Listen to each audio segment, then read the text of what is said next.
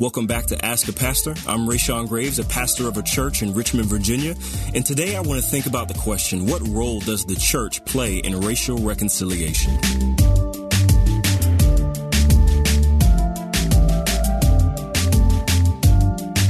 Racial reconciliation is a term that's been around for decades. It speaks to the need for racially divided people to be brought back together in relational harmony and unity. It's a term that's certainly been used outside of Christianity in America, but it gets used a lot within American Christianity as well. And contextually, when it's used, it mainly speaks to the historical and present racial division that exists between white and black peoples in this country. And the concept of racial reconciliation isn't something that's foreign to the Bible. While race is a social construct that came onto the scene around the 15th century, ethnicity and ethnic division has been around as long as sin has been in the world. So ethnicity is good, right? It's how God created the people in this world in his own image. But when sin enters into the world, it causes image bearers to distort the image of God in one another by creating lies of superiority and inferiority on the basis of ethnicity or even skin color. And so Scripture addresses racial and ethnic division in this way. It's sinful. It's a product of this fallen world. In the book of Genesis, people of different ethnicities came together at what we know as the Tower of Babel to make a name for themselves in an attempt to be greater than God. And in their defiance and disobedience to God, we see that God came down, he confused their languages, and then scattered them throughout the earth. And so they were already a people who were separated from God. But what happened after Babel caused them to be separated from one another. And so you see division and disunity exist amongst peoples that's carried out in many sinful ways, such as things like oppression, dehumanization, war, genocide, ethnic discrimination, and more. God's eternal plan of redemption has always been about drawing all kinds of people to himself in unity and in fellowship with him and each other.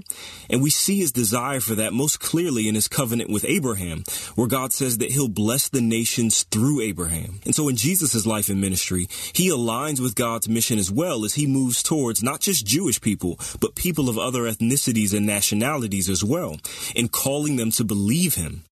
And so when Jesus commissions his disciples before he leaves the earth, he commands them to go to all peoples and every nation in their making disciples.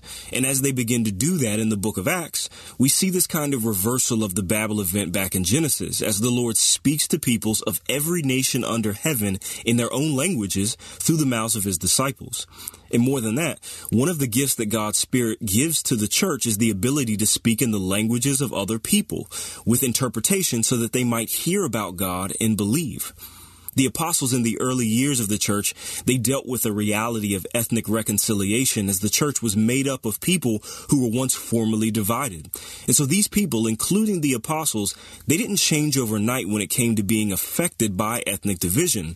But God was committed to reconciling them and giving them peace with each other through Jesus, in the same way that Jesus had given them peace with God.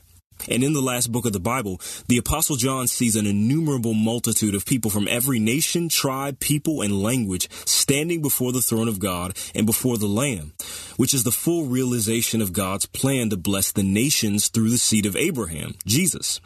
And so the Bible shows us the reality of racial and ethnic division, and it also shows us that God is committed, deeply committed to the work of not just spiritual, but ethnic and racial reconciliation.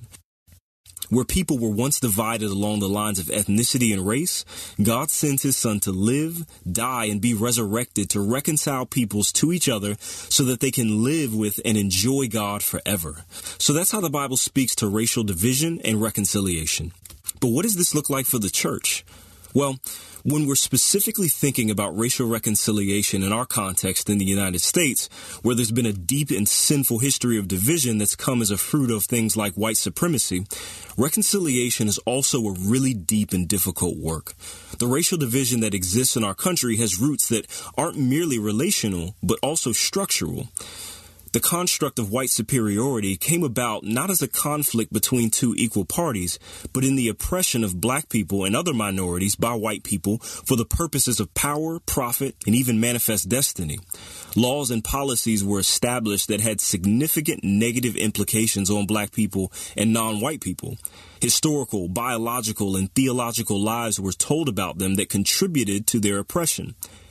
And it was from these sinful and structural realities that relational division flowed out along with violence, brokenness, discrimination, and distrust that continue to have destructive effects and implications even into the present.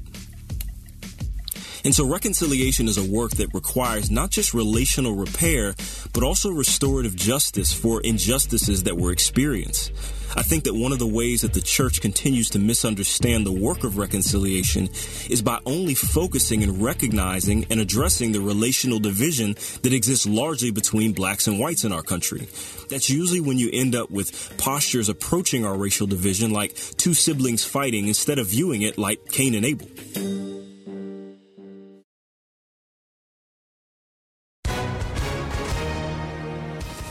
Hi, everyone. If you've been injured in an accident that was not your fault, listen up. We have legal professionals standing by to answer your questions for free. Call now and find out if you have a case and how much it's potentially worth. Call 800-497-4410. I'm here with spokesman John Wolf. So, John, tell everyone listening who should call right now. Well, Maria, first off, thank you for having me here. It's always nice to answer the listeners' questions. Now, as far as who should call in, anyone who's been injured in an accident and think you deserve compensation, give us a call right now. 800-497-4410. You'll find out if you have a case and how much it's potentially worth. Thanks, John. You heard it, folks. Take advantage of this opportunity and call now. 800-497-4410. Advertisement sponsored by Legal Help Center. May not be available in all states. So what is the church's role? Well, the church can address racial reconciliation in two ways. But first, it needs the right posture.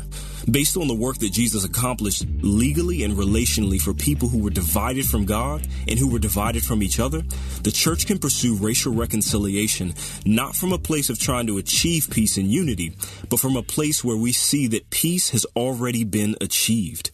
The book of Ephesians chapter 2 says that Jesus has become our peace, and he's broken down the dividing wall of hostility that stood between us. That's a reality that's true for everyone who is trusted in Jesus. And so from this, we engage in the difficult work of reconciliation. And so firstly, the church can pursue racial reconciliation by addressing the racial injustices and the structural realities that have caused and perpetuated racial division. This might make for some difficult conversations at times, but by talking about these things and these realities, the church can develop a more holistic understanding about the nature of sin and how it affects people, even God's people in this world. We don't have to shy away from the most grievous and shameful and painful moments of our history in fear that they'll divide us. We're most likely already divided in some ways. And so by doing this, by having these hard conversations, we can mourn, we can lament, we can confess, educate, and even repair some of these sinful realities. The gospel gives us room and freedom to have hard and difficult conversations and still maintain the unity that we have as brothers and sisters in Christ. And so by acknowledging and being informed about the ways that racial injustice affects our neighbors, the church as an institution might not be able to change legal structures, but it's got people within it who God has called to make a difference in these settings. With biblical conviction for righteousness along with a gospel drivenness and an understanding of systemic sin, followers of Jesus in the legal or political sphere can display the character of God in the pursuit of societal justice. Followers of Jesus who are also members and citizens of a democracy can also use their voice and their vote to change laws and policies that have historically and presently discriminated against people. But more than this, and this gets to the second point, the church can pursue racial reconciliation by displaying the love of God to one another and to the world. Again, much of what's racially divided us in this country has been structural, but racism carries relational implications as well. Everybody just getting along may not happen in the world around us, and justice should happen regardless of that. But there should be no question about love for one another amongst followers of Jesus. Dr. Martin Luther King talked about the law not having the power to make someone love me, but it does have the ability to regulate their wicked behaviors. But the church has the power of the gospel, which transforms dead and cold hearts to seeing God and people in a new way. This hasn't always been the case for people who profess to be followers of Jesus, especially when it comes to racism, which is why the church needs now more than ever to emphasize the teaching that human beings are created in the image of God, and that to be a follower of Jesus means loving your neighbor, not just the person who looks like you, thinks like you, votes like you, or lives near you. The church is called to love our neighbors with the transformational love that we've received from God in the gospel through the person and work of Jesus. By displaying this love to one another, we reconcile. We reconcile with God, but we also are reconciled to one another, even amidst the racial and cultural and ethnic divisions that exist in this world presently. That's all I've got for us today. But again, thanks for tuning in and check us out next time on Ask a Pastor. All right, we'll see you. Ask a Pastor is a production of Life Audio and the Salem Web Network. If you enjoyed this episode, could you take a minute and leave us a rating and review it in your podcast app? It really does help more listeners find the show. This episode was produced by Kelly Givens and Stephen Sanders. Special thanks to Stephen McGarvey for his executive oversight. You can find more faith-affirming podcasts like this one by visiting lifeaudio.com.